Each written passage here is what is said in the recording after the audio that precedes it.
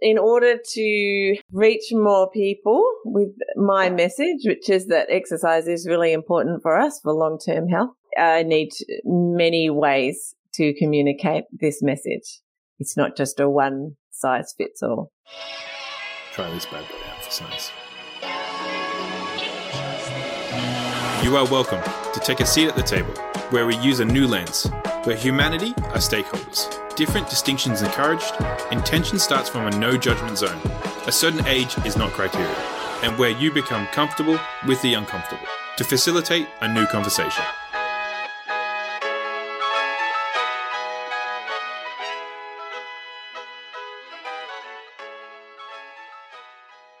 Welcome to the decision table. Back to it, Michelle. It's another day on the decision table. But you know what? I thought today it would be so relevant having our conversation because you know how important it is for me with movement and the physical. And I think you know that the lens this month is all around the importance of the muscle of human intelligence. And you know, human intelligence is the data that we have within us, and that comes from our brain, it comes from our movement, it comes from our emotions, it comes from so much, right? Whether it's our environment, it's still the data that is being put through us and then our output later.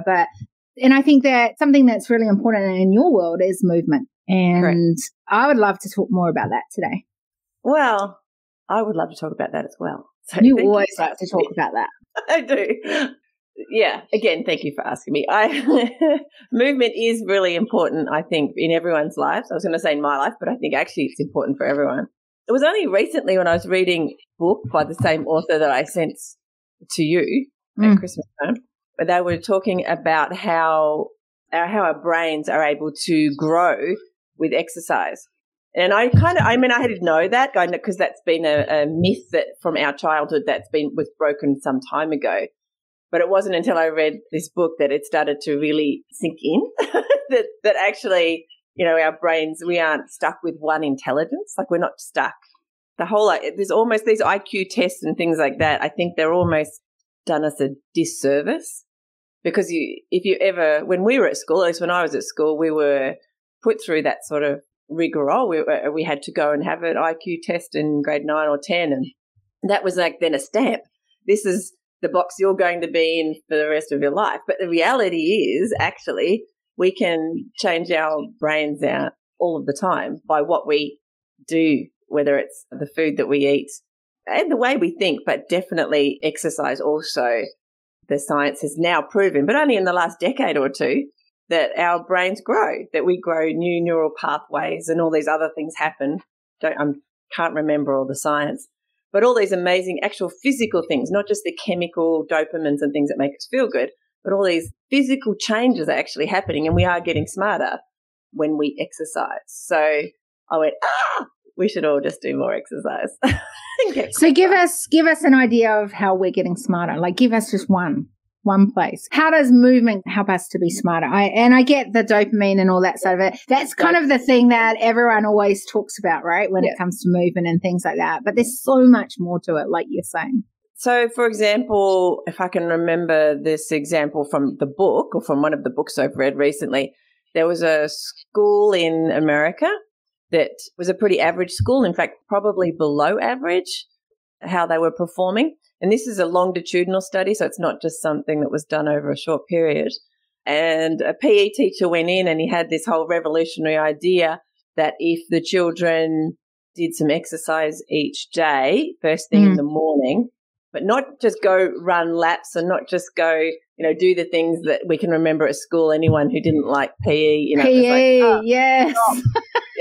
Don't want to do that. That's, and unless you were really good at it, it was really debasing. It was like, because it was quite a competitive environment. But what they did was turn it into more a heart rate. So what you had to do was an individual thing based on your heart rate. So you had to just keep your heart rate at a particular rate in these exercises that they had to do. Your heart rate at a particular rate. Well, whatever their rate was, it was particular for them based on their. They do a little bit of. I've just been for a run. I have no oxygen, and I've just been for that major walk. I'm negatively proving that if you go for a run, you'll get smarter. Actually, Just after. I'm thinking that it's not making me smarter. It's making me more like.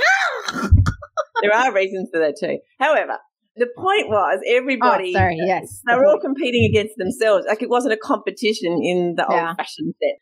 So your aim was to stay within a particular heart rate, and whatever it could have been running around track, could have been, doesn't really matter. The idea was that they stayed within a particular heart rate. So they all wore heart rate chest monitors. Yeah. Yeah, so just a little strap around it. Then they had to go and log it. To log out of PE, they had to go and log this information in the computer. And then the computer is a bit like gamification stuff that we're aware of in our worlds. So they got positive feedback for staying within that kind of thing. So these kids did it for all of their, 4 years at high school. And when they compared the results of generally in life for these kids, not just academically, but definitely academically, but generally in life, much better outcomes for what they went on and did as adults. They were more confident with who they were, what they were doing, how they were responding to things, when there were challenges that came along their way, all sorts of things, right? Like, I remember reading a lot around that. So interesting. Here's the interesting thing too. I think that there's an interesting concept around the short-term, long-term.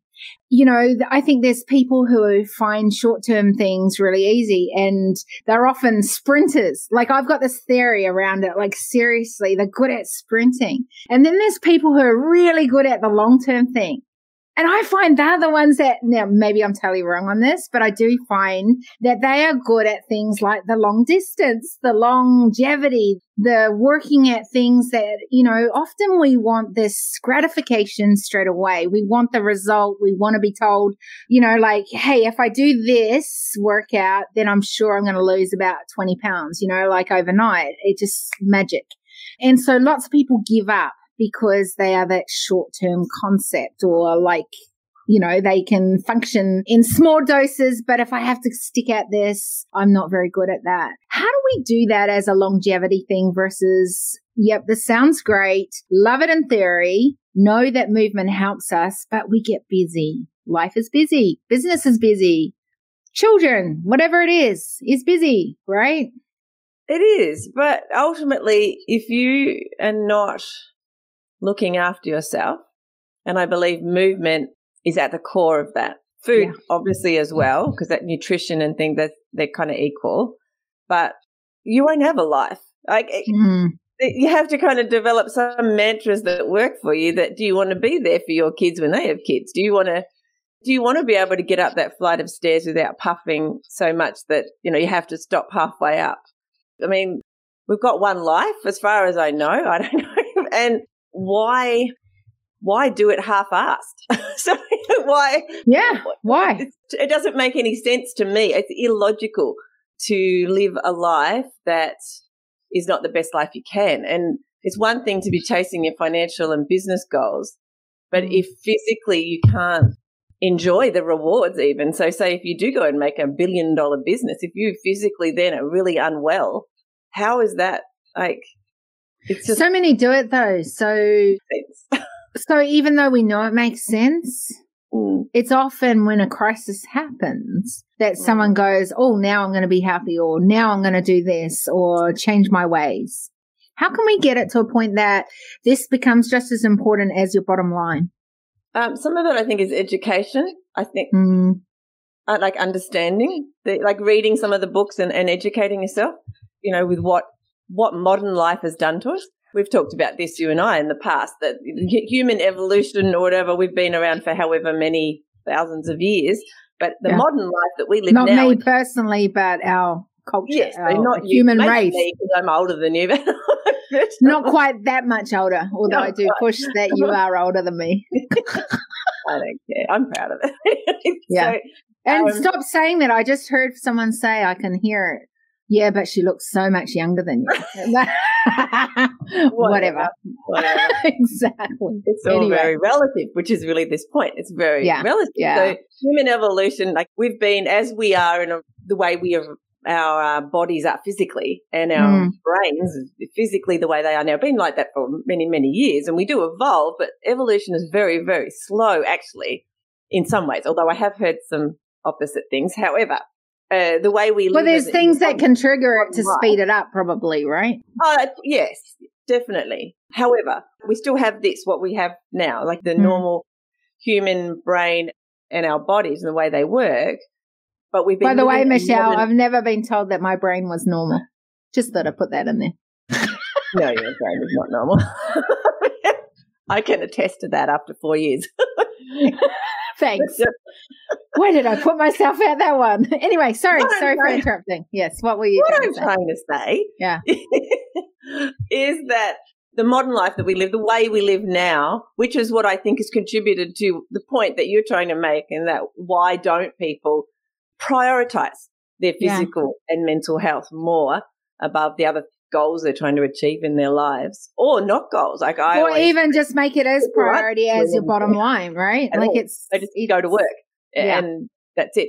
And it's because we've put ourselves in these boxes. We can call them houses, we can call them offices, whatever. And the box, and everything's just easy because they talk about our monkey brain or whatever. Yeah. So at the moment, because our world is quite easy in the Western world, we can just sit around and our bodies are going, oh, this is great. We better just chill for a while because any minute now, catastrophe will happen, a saber-toothed tiger will come and chase us or whatever. Yeah. So while we need to chill and we need to, collect all of the energy like the animals who hibernate in winter, we need to do all that. But our hibernating in winter is like all our lives for some people. I was going to say that's just like, 60 years, 70 years of, whatever it is, 90 years on this earth. Some people just hibernate. Imagine that, hibernating all your life when you could live life. Well, all they do is watch television, go to work, watch television, go to work.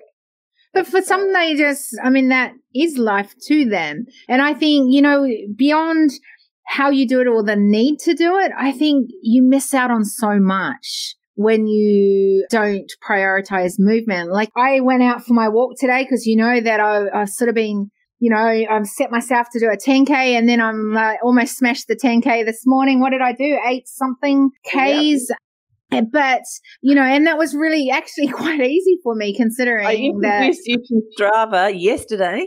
Yeah, so true. You start tracking and you're already going. Well, I'm a results-orientated person, and so I didn't realize it was in miles, in fact, until I got home and then you brought it to my attention too. And I was like, oh, let me just swap that over. Oh, look, I've done not 5 miles, I've done 8 I've got to find out. What was it? 8 points. Yeah, really excited. Yeah, 8.38 Ks, actually. But, for me, that's fun. Like, that's like putting me, I like to have a bit of a challenge, around something. It's like that mental challenge that is a physical challenge and combining those two things together. Because often the reason I haven't got to the next level is because my head's not been in the game. I've not made a decision and gone, hey, this is what I'm really about. I've kind of hesitated or sat on the edge. And usually when I sit on the edge, it never gets done because I haven't actually committed to it. But as soon as I do, me, I'm like totally sold out for it. I know not everyone thinks like that, but I have to say in my morning walk this morning, I was able to do 2 meetings, catch up on an amazing call with a friend and colleague. And then I got home, jumped on the bike and then rode to school to drop my daughter off and then back. Might have stopped by Bobby's shop to get a coconut chai and a yummy wrap for breakfast because I was so hungry after all of that. But there was I got a sunrise. I got to smell fresh air. I reminded myself how grateful I am that I can actually walk after being told I'd never walk again. These were things that I would have missed out if I hadn't have taken that time. So beyond the fact that it was actually doing, physically good stuff and probably ticking my brain over at a better speed because it was getting everything moving and flowing throughout the body, the mental side of it, I think, is just unbelievable. And I know that when I'm not moving, and it was one of the toughest things when I ended up in the wheelchair, was not the fact that I was in a wheelchair, not the fact that my whole world had just turned overnight into something totally different. It was the fact I couldn't move. Mm. That was so hard for me mentally. Yeah. Where does it come from? What's that about? About how your brain was very unhappy that you couldn't move. It was probably maybe it is, if you tie it back into that monkey brain thing that we were talking about before. Can you imagine if, we were, 3,000 years ago? I should get my timelines correct, but a long time ago, then, and you couldn't move, then your life is like you either would have to rely on your clan or your family to drag you around everywhere, or you just, that's it. Like that would just. But I remember sitting on the edge of my bed and literally not being able to move, except for I could bum shuffle. I don't know if you're meant to say bum, but I'm saying bum. Bum shuffle, right? Like you got off the bed and I used my arms to move to be able to then pull myself up onto a toilet to go to the bathroom, right? I know, but I can tell you the mental, like brain energy I had to use to just do that was huge. And I remember getting to the point on my crossroad moment was, do I just give up on this or do I want to try and fight to get myself back moving? And not just moving, for me it was walking, and not just walking, it's like the next piece of, being fit and healthy and at peak performance level. Like that's where I love being and it's what I like functioning at. But I have to say, like it took a lot of mental toughness. If you read any stories of people who've been, in serious accidents and ended up, paraplegic or any loss of movement in some way, it is often, things that go on in their mind that help them through those next steps. So it's that fortitude of pushing through that, I want my life to be, first you have to grieve whatever you've lost for this time. And then boy, did I do that. How are you going to? I said, boy, did I do that. I agree. Yeah, no, I totally. Really did. Yeah. I totally can imagine. For 2 years, I was in brain fog because the pain was so horrific. I couldn't even think. Yeah. So there was none of that. Like I was not at that point that I could even get myself to think like that. And I often wonder for those that are at that space. So my dream, my vision for my life was, and I talk about drivers all the time. My drivers were way stronger than where I was at that point. But I had to get my point to think of that and then just placing that as being really important. And one of my drivers was when I was at that crossroad, do I stay on here or do I try and fight to get out of this wheelchair and get a life outside of this? And there were some real strong drivers at that point. One of them was family. Okay, if I tell my kids, you can be everything, but I'm not role modeling that, then I can't say that. And then my kids are going to fail. And then they're not going to be doing like that. Like I went through this whole scenario, right? Yeah. And then the other side, which very strongly for me as well, is humanity. I was like, I know I'm meant to help change and be part of the change and make a difference. How can I do this if I'm stuck in bed? I could do it on the computer is what I said. And then I was like, yeah, but I could do it that way. Or what if I could get out and be a part of all this? And now we're stuck behind computers. It's so very funny. But, and so that became a massive driver. And then the third thing was, okay, if this is all that life is and all I've done and gone through has ended up to be this, then why did I bother even living yesterday? And I thought, if I'm to live tomorrow, I want to live the best today. And so that became the third massive driver for me. So a lot of what I hear you saying is I thought.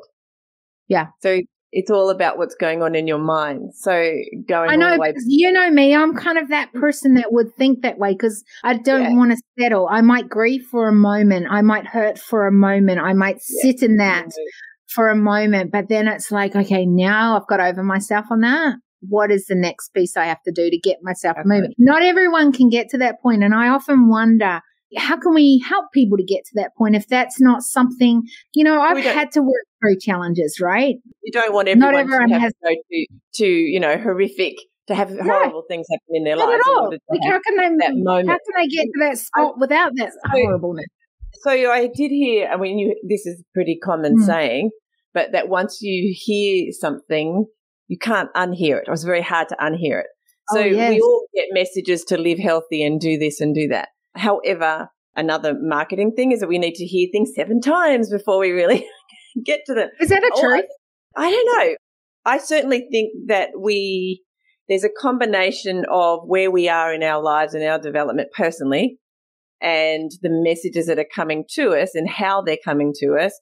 And if the stars are all aligned at the right time and all these things. Wow, and when then does that happen? That you might have heard like 10 years ago, and then all of a sudden, oh, that's what and you get a deeper understanding or whatever of that thing. And maybe that's just where I am at the moment with the whole neuroscience and things like that. Yeah. But, reading that book, for example, those books, there's a couple of them by John Ratty. I think it was Go Wild I would change my last name if that was it. Pardon? You would? I know, it's interesting. R-A-T-T-Y. No, because you know how they say words are so important.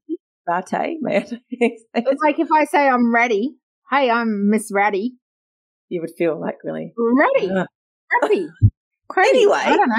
Oh, sorry, reading those books, and once because they're written well, for me, they're written well, and they're little stories as well that come with it, it's kind of sunk into me. And once and it's the same for me, I've got friends who are very big in Australia in the low carb, high fat world, and I've spent some time with them. And once they tell you the things in a way that you understand them and it sinks into you, it's really hard to unlearn them. You can't just pretend that you didn't know that anymore. And so the next time you go to grab a chocolate bar, or the next time you go to say, I think I'll miss that run this week, or whatever, I used to think like that. I used to think like what you were just saying there. And then I go, if that's the truth, then all we need to do is hear it. Yeah, but there's an understanding that has to happen. It's not just the hearing. That was the bit about, I've heard some of these things from different people in different ways, and the stars kind of need to align. So maybe you just need to, like, if you're trying to educate the world, because to me it was like people just need to know that if they're moving, and we're all supposed to move, like pretty much all of us are supposed to move. That's the way our bodies are made. And if we don't, they get unhealthy. And plus, obviously food is a part of that.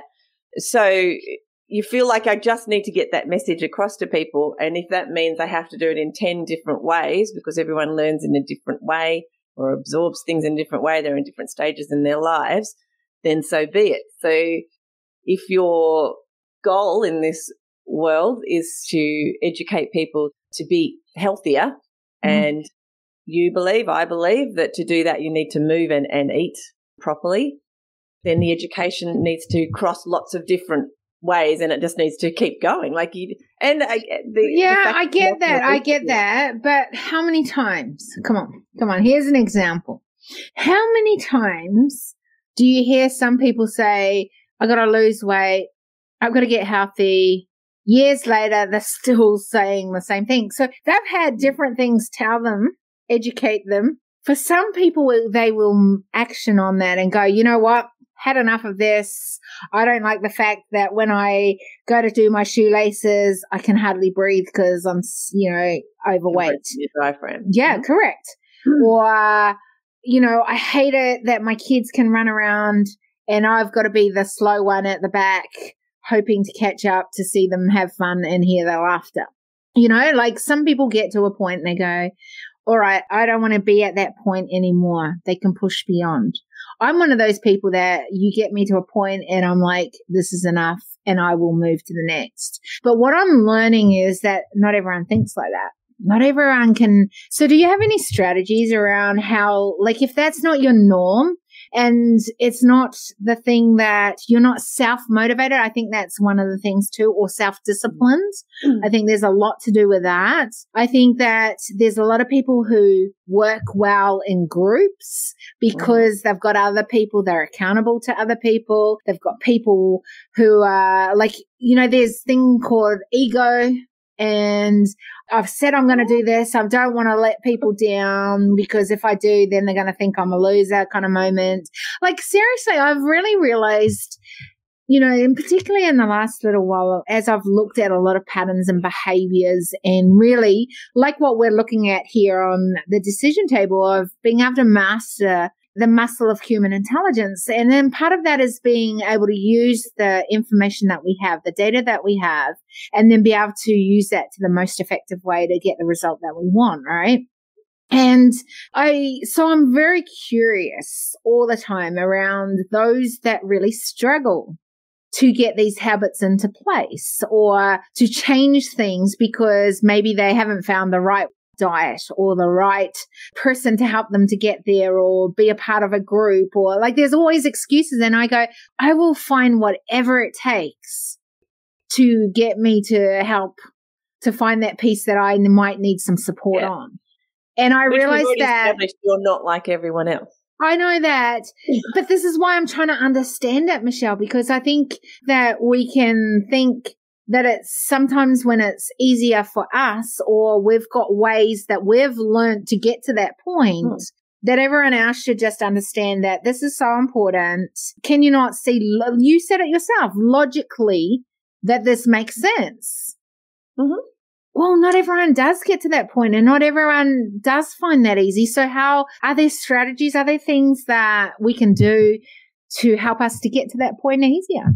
I do actually think most right-thinking people will see the logic.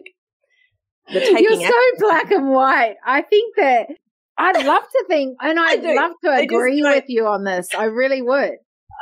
I think. But I think you think you're so much more positive about the human thinking that would think right. Because I just know so many people have tried things and then given up on it. I think the distinction is not whether they think that it's a good idea. I think. I know, you're thinking a lot. I do. I am. You're a thinker. I think you couldn't really ask many people in the Western world, is it healthy to eat a chocolate bar or an apple, for example? Most people would say eat an apple would be the healthier. No, they wouldn't anymore because now if you eat fruit's bad for you because it's full of sugar, even though it's natural sugar. Well, I actually have something to say about that, but I won't. Anyway. I want to hear that after this bit. But yeah. Well, only a little bit to say about it. I do think that people, like that comes back to the education thing before. I think they know, but we're talking about motivation, actually. Like that. I don't know. Are we? Is it enough? Like logically, I think people understand in general what a healthy life looks like and that they even might desire it. Yep. That adopting it. So if there's an awareness, they know it. Yeah, I'll agree with you on that one. Yes, absolutely. Yeah. So really what we're talking about is why don't they then do it? Like why don't, or even us. I mean, you and I would make choices probably quite often where we think, oh, I probably shouldn't have done that. Or, we all do it a little bit. And some of it is this, ancient stuff that goes on in our head where it's in our subconscious. It's got nothing to do with our environment. It's got to do with, the wiring that was put in there thousands of years ago into our DNA that says, oh, it's comfortable. We need to stay comfortable and we need to make sure it's all that stuff we're talking about before, the hibernating stuff. But some people's drivers, like your driver, is obviously very strong when you decide you want to do something. Others are not so strong because they haven't practiced it. Coming back to that human intelligent muscles and things. So it's that. So to me, it's all about developing small habits and changing your habits slowly rather than if you're one of those people who hasn't been able to stick at something that you want, you should do, but you haven't been able to stick at it, then it's those small habits, adopting them in your life and doing it slowly and not being too hard on yourself all of the time when you don't stick to it, but you just get back on the horse and you just keep moving. And maybe it's like we have this thing about mistakes and doing things wrong that it makes people – so when they do fall off the horse, they go on a diet. I hate the word diet anyway. It should be a change. Yeah, me too. It's like not a diet. Yeah. So they start an exercise program, which again probably should be a lifestyle thing. We should probably treat that like the word diet too. It's a bad word. However, so they're changing their lifestyle. Just do it one little thing at a time. If you fall off that lifestyle wagon, whatever we want to call it, don't beat yourself up. Just get back on the horse tomorrow. It's all about direction. And as it is, as we age and as we go through our lives, we do change what is important to us and what. I hadn't noticed that we changed. Really? Yeah. In my brain, I still look like I did when I was, that young Maybe teenager. We should stop doing these things where we can see ourselves.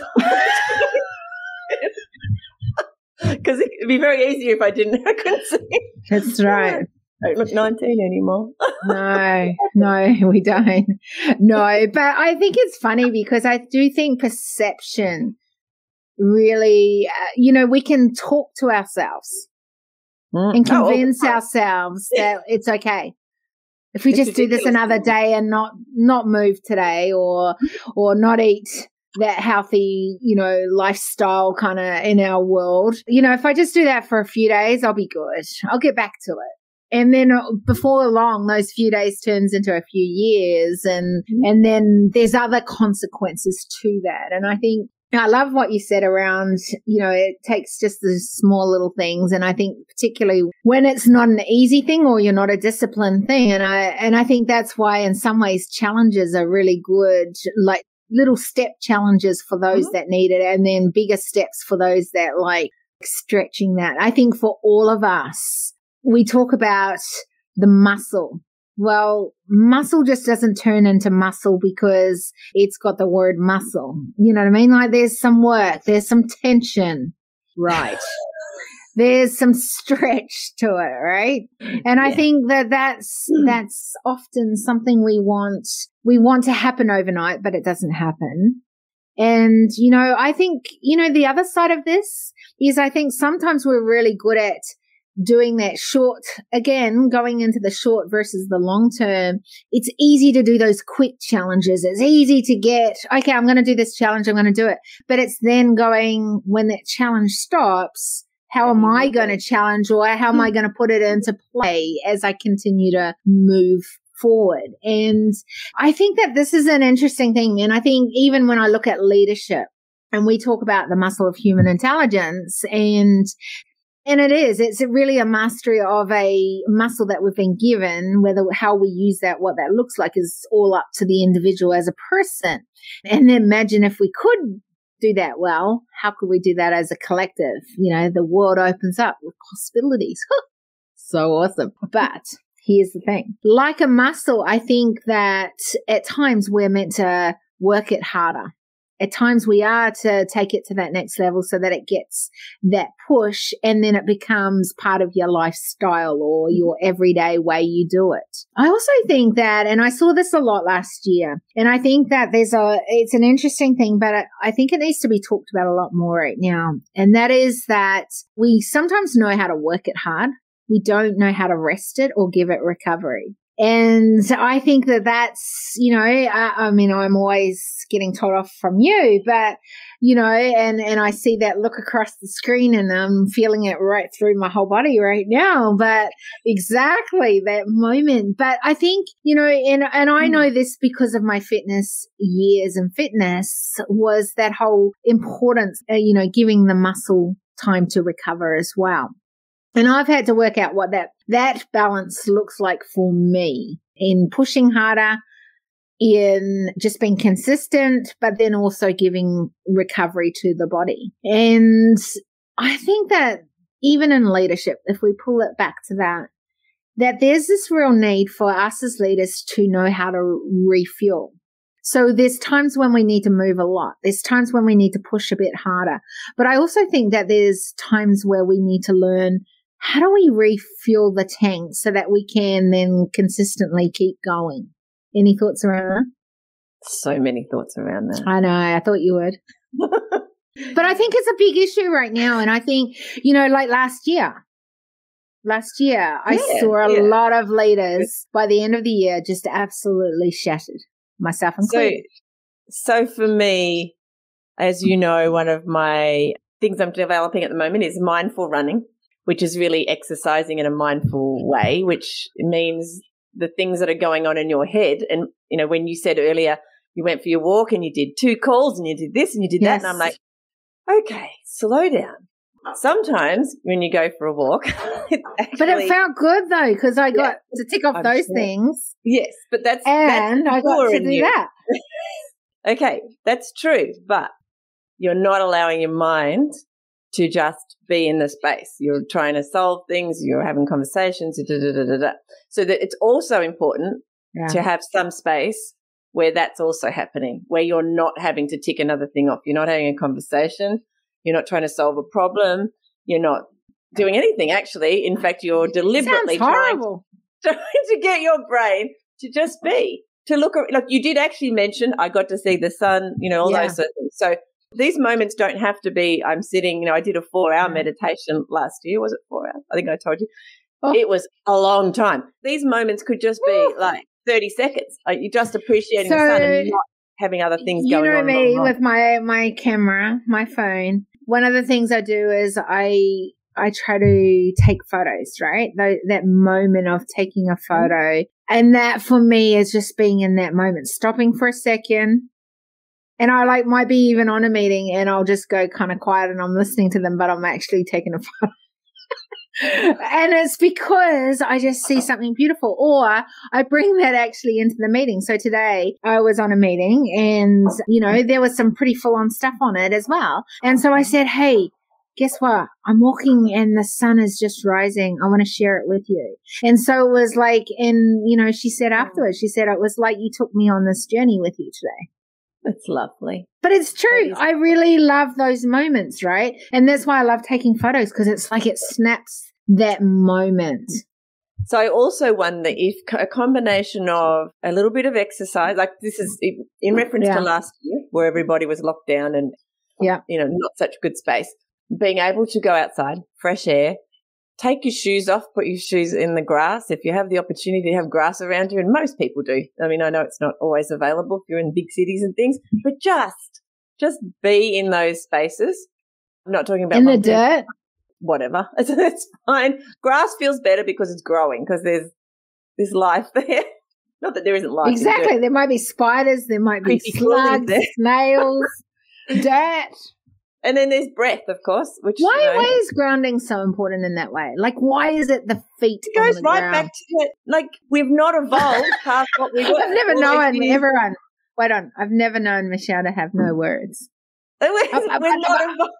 We're not evolved beyond what we were before we went into the Industrial Revolution or whatever. And so we spent a lot of time outside. Our bodies, it's all tied into the things around us. Whenever I go, I go off hiking and camping and things a fair bit if I can, and it in part so that I can be in the environment, to get up when the sun comes up, to be aware of all of the animals, like the birds and things. We have obviously kangaroos, and when I was on the yacht the other day, and the sail, all the dolphins, and just to be aware of the ebb and flow. You do have a lot of wildlife because you live in Tasmania. I do live in a wildernessy sort of area. But it's just that ebb and flow of life. Ultimately we're part of what's going on outside these doors. We just happen to put these doors up around us and stop us. We put a barrier between it. And so I think it's important that we, as regularly as possible, step into that, because I think it does ground us and makes us feel a bit more alive, a bit more a part of Have a water. But also breathing is what I wanted to have a brief. But I'm saying everyone have a water. Have a water. Look at her. She turns her eyes up. If you're just listening to this, not seeing Michelle just turned her eyes up at me when I said that. So breathe, ground, have water. That's my advice. With the breathing, I know we've had lots of giggles about it. It's very important, though. Well, because it's the thing again with breathing. So here's the thing. I totally agree that we need to breathe. I totally agree that there are times you can feel it, right? Where you literally can feel stress, and if you breathe, you can get your body to a point that goes, I feel much better now. I just find it really funny, and again, question why some people need to hype themselves up to get themselves in a state to choose to breathe. So to me, that messes with my head. Breathing is the opposite. I'm not trying to hype myself up. I'm actually trying to slow myself down. Me too. And that's with me too. And I found, because I've started this running technique, which is all around heart rate, as you know, and in order to get my heart rate down, and not just slowing down, but to get my heart rate down, so not slowing my body down, but get my heart rate down, I found there's a couple of different techniques, and breathing is one of them. So the breathing in, and then sort of imagining it going to different parts of your body or whatever. Okay, so do it with us now. Do it with us now. It's actually the breathing out, and it's got to be longer, right?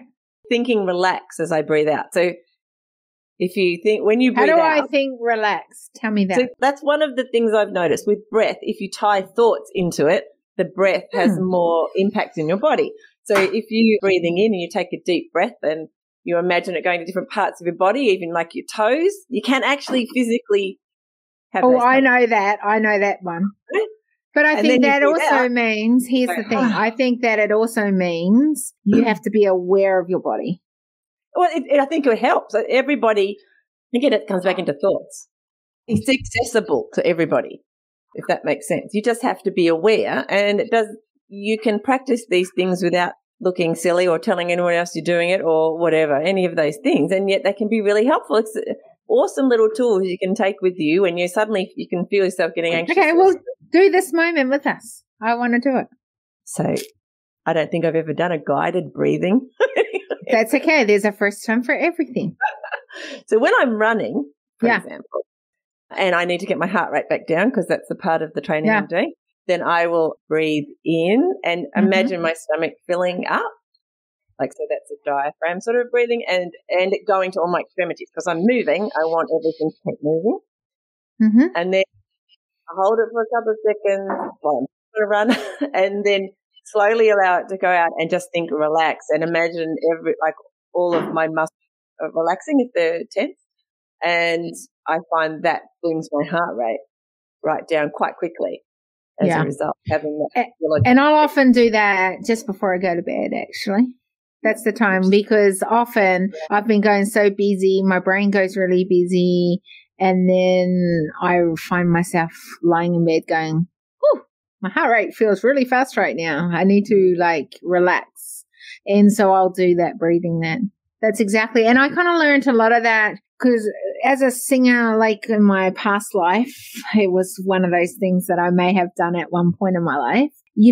I had to learn how to use my diaphragm. And so we did breathing techniques as part of that. So it became kind of an interesting and the whole, even when you're in the fitness industry, breathing in with the diaphragm and using that when you're doing muscle. So it's kind of been a natural technique that I've used because of things that I've had to learn throughout the years. And I find that it puts you in a place where then you can be restful or not stressed, or even though the brain might still be wanting to go 50 million miles an hour, you actually can go, oh, okay, this is all right. This is good. And it gets you in a space where you can sort of get to the next point. So yes, breathing is really important.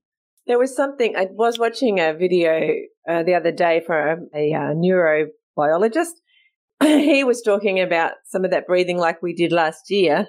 It's actually, they've done some studies now to show that this particular method does give you more energy. So he was particularly speaking to entrepreneurial types who want to, who are feeling a bit flat and yet they need to do a bit of work, a bit of creative work.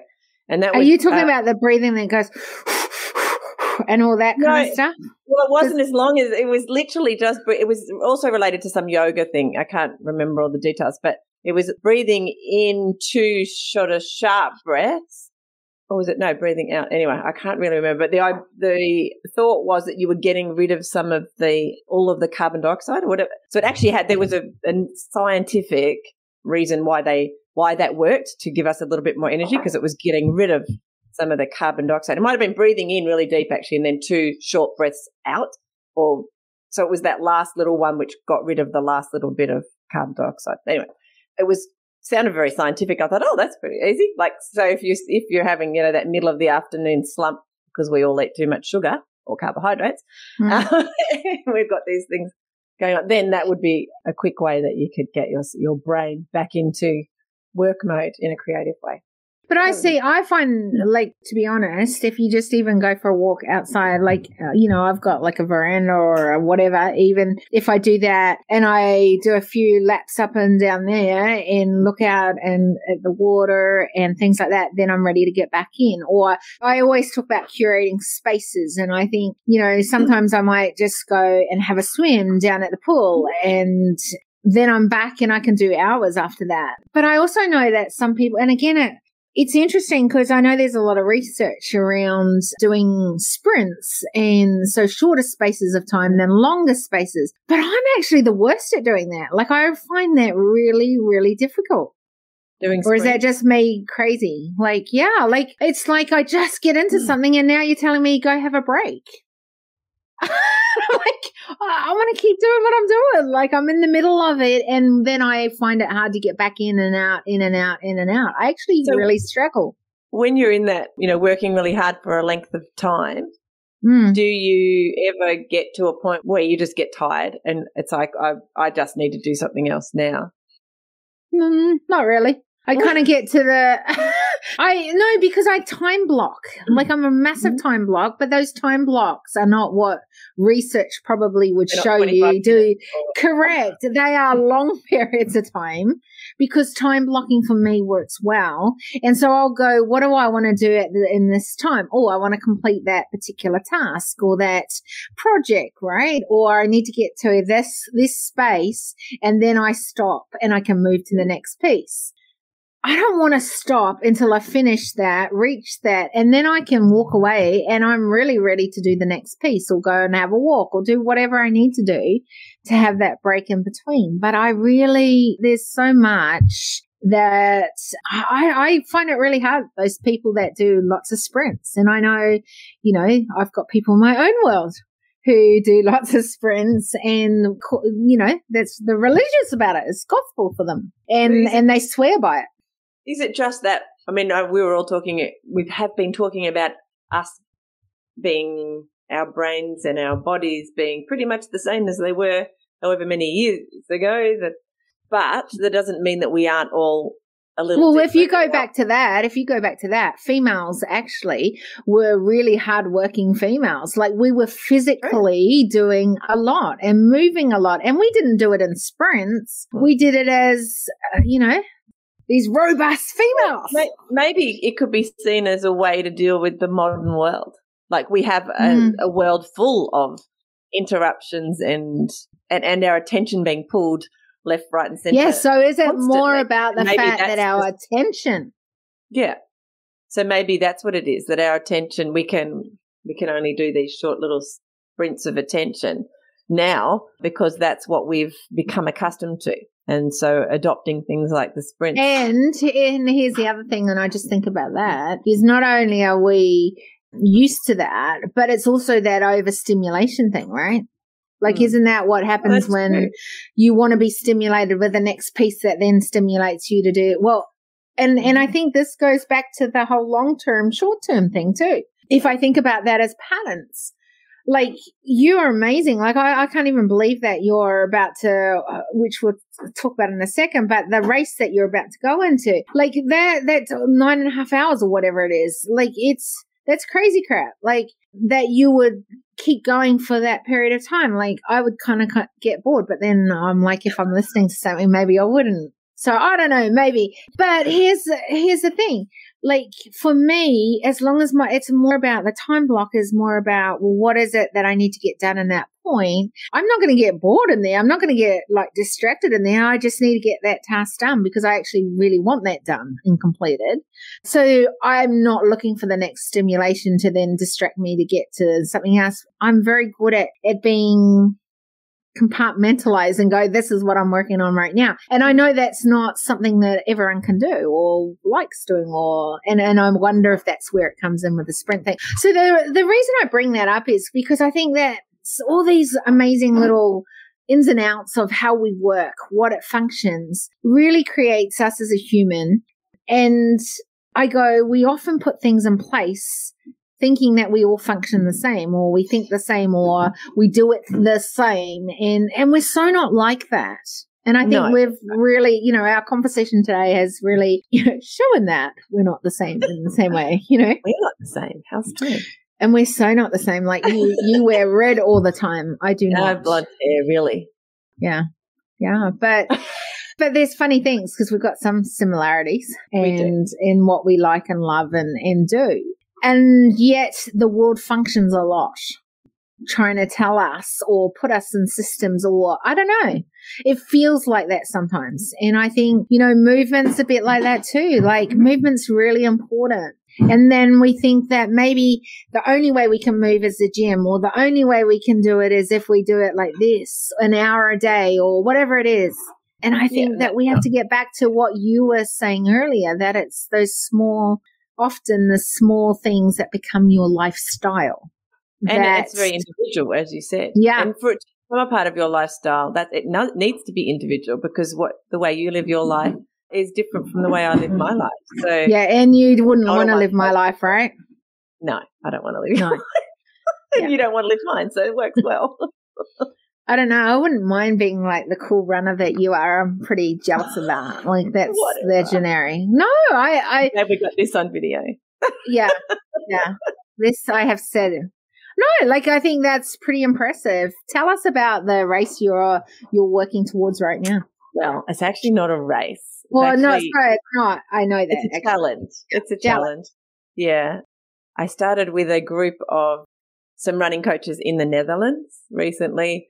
Mm-hmm. And although I've been running pretty much all of my life, I want to run forever. I want to be able to run forever, because to me that's my path to health and wellness in many ways. And I believe once you become a bit more physically fit, you make better decisions with the food. Like, I don't always make great decisions with food, but you tend to, because if you become physically fit and you enjoy it, I think that makes it filters down. You tend to make better choices. I agree. Anyway, so the challenge is, and I haven't done an ultra distance in about 7 or 8 years. So an ultra is anything over 42 kilometres. So the challenge is to run 60 kilometres. Wow. At Easter time. So it's only 6.5 weeks away. I'm just looking at my training schedule. And I only decided to do that, say, maybe a week and a half ago, 2 weeks ago. So it's not a very long period of time to train for that. And the training that we're doing is not normal training. It's based on your heart rate, as I said earlier. And that we don't run a long distance in our training, so we don't get worn out in the training, because traditional marathon training, you run up to, say, 32 to 34 kilometres. Yeah, and then by the time of the race is actually there, you're already exhausted, right? Yeah, especially as we're called age group runners. So people is that what they call you now? Beyond the 30s, or age group in their 30s and on. Age group runners, we tend to then get to the start line of your marathons or your longer distances, and already carrying some kind of injuries and things, because we've run so far in our training. So the idea is that you're running at a particular heart rate that's particular for you, which you do a little test to work out what that is, which keeps you running a bit slower, which is fine, which means you can run further. So that's sort of the concept. Plus, you're not running as far in your training, so you're not wearing yourself out in that way. So how many hours will it be when you do it? I did a 50K in 2013 in just over 5.5 hours, and I wasn't that's not particularly fast. I think I can probably do it inside of 8 hours, but we'll see. We'll see. Will I still be able to talk to you while you're doing it? Possibly. That's a long time for us not to talk. No, that's quite slow, so probably. Anyway, it's a new invention for me as well.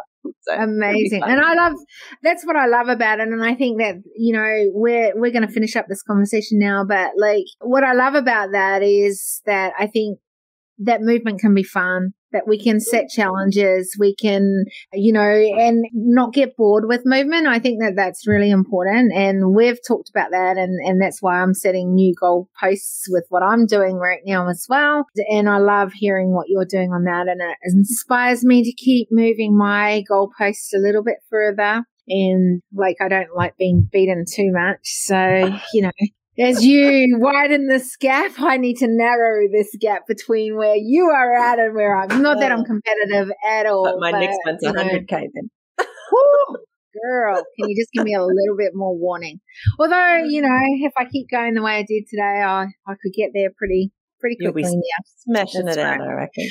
But, as I always do, what are you taking from our conversation today?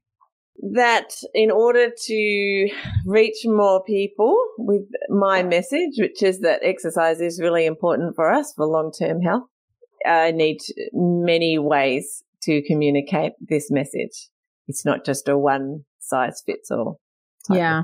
And I think it's easy to think that it is. And sometimes I think one of the things that's come strong out of our conversation and something that's sort of been brought to my attention lately, but I think I'm even more aware from it since our conversation, is it's really easy to think, well, it's just let's do it this way because we know that's beneficial. But there's so many different variables that we often have to bring to the table. And I think, you know, and you've heard me say this so many times, but like there's always a pathway to it. And I think the same with movement. I think the same with exercising the muscle of human intelligence. There's always, you know, variables, challenges, things that might get thrown in the way, but there's always a pathway to that. What could that pathway look like? And it makes me think sometimes those pathways, the step to the next pathway may just need to be a little bit smaller this time than last time to get to that point. And I think that's a good thing to keep being reminded of because, you know, when you play at a big space and in a big space, sometimes I need to be reminded. And the other one is to, you know, I think the importance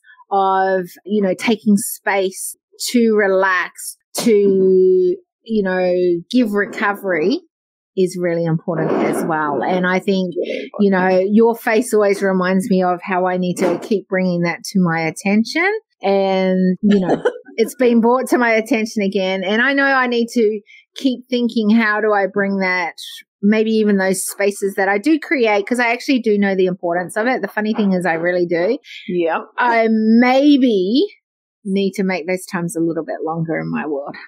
It's just like maybe. A little just maybe. Before, like the knowing it, but why don't we do it conversation. Yeah. Correct.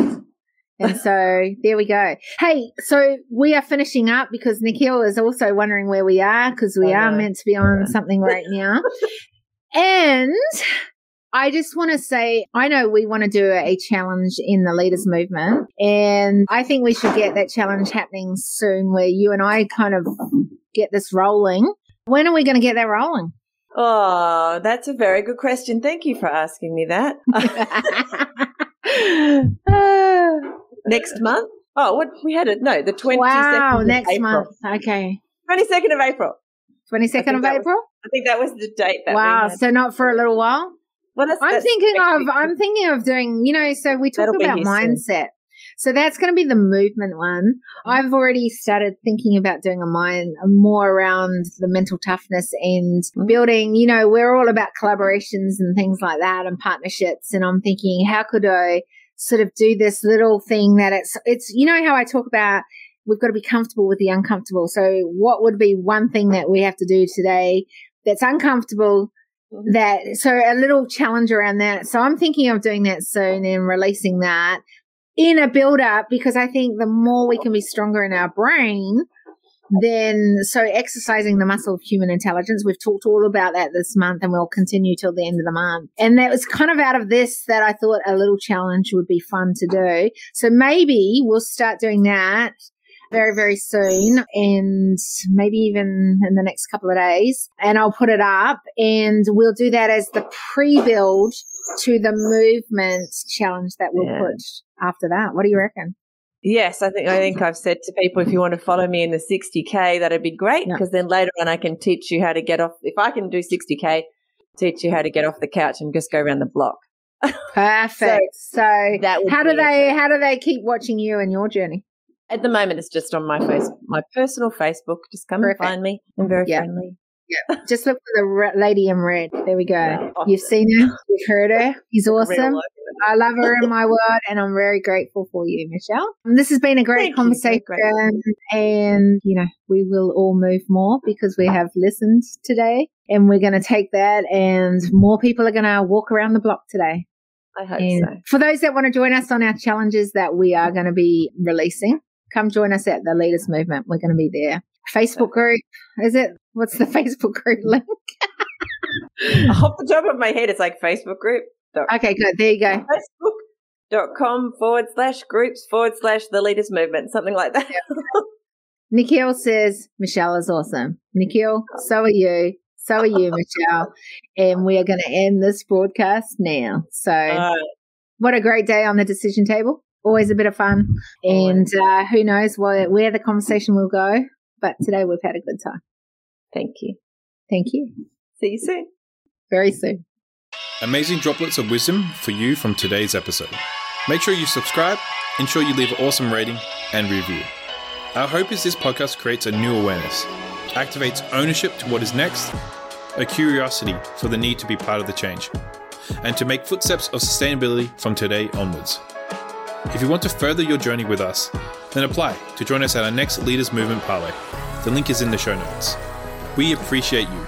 Help us to help build a tribe who make humanity as stakeholders. To achieve this together, recommend this podcast to leaders, innovators, and movement changers. Big love until we see you on the next Decision Table Series podcast episode.